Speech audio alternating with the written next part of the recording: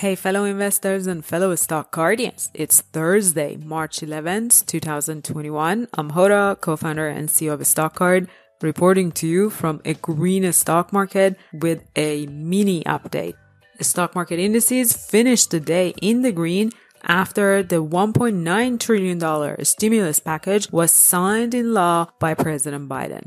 The time for buying the dip has come to an end, and most beaten down stocks are well on track to recover from the recent sell-off.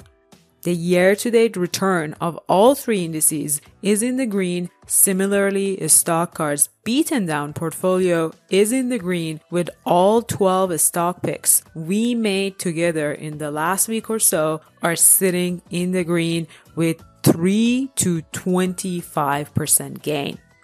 There is no guarantee that the market would continue to go up, and we may easily experience another sell-off tomorrow. However, the takeaway for all of us is that success in the stock market is quite reliant in our ability to manage our emotions.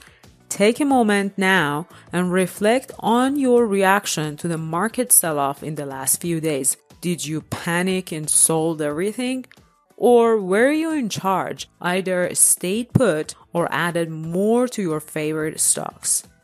Warren Buffett puts it so well. It's an easy game, referring to the stock market he is, if you can control your emotions. I sincerely hope that all of you stock guardians are in that category of investors who stay in charge of their emotions, or better yet, they keep adding to those best well-managed companies during a market sell-off or panic. As I said at the top of the video, today is the mini update. I'll get back to the usual market recap format tomorrow.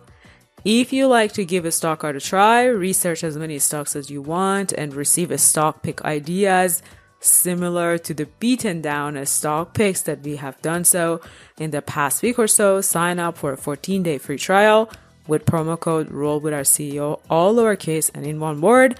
That's it for today. If you like these quick market recap reports directly from my daily stock market research, please like and subscribe and share with your fellow investors. I'll see you tomorrow with the usual format.